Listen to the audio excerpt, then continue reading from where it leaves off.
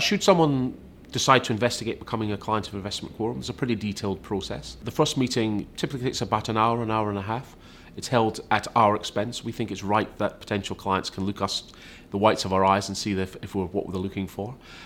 We discuss during that meeting what we charge, how we charge it, what the client's looking to achieve, when the retirement date is, what experience they have of investment already. And it's quite a detailed process. If at the end of that period they still wish to move forward with us, they would give them a named advisor so they know they've got a point of contact from there on in. The administration team would then get on to gathering all the information from all their existing holdings, feed that back to the advisor who would then analyse it in line with their discussions and build the financial plan for discussion at the subsequent meeting.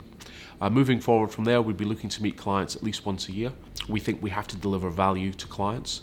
Therefore, we talk to them constantly. There's weekly market updates. They get quarterly valuations on portfolios. And in fact, we're looking for, and most of our clients would have been for us many, many years. We work very closely with them. Lee is a chartered wealth manager and is listed in the definitive Spears Wealth Index as one of the top 10 working in the UK today. To find out more about how he might be able to help you, please visit investmentquorum.com. Lee's company, Investment Quorum, is authorised and regulated by the Financial Conduct Authority.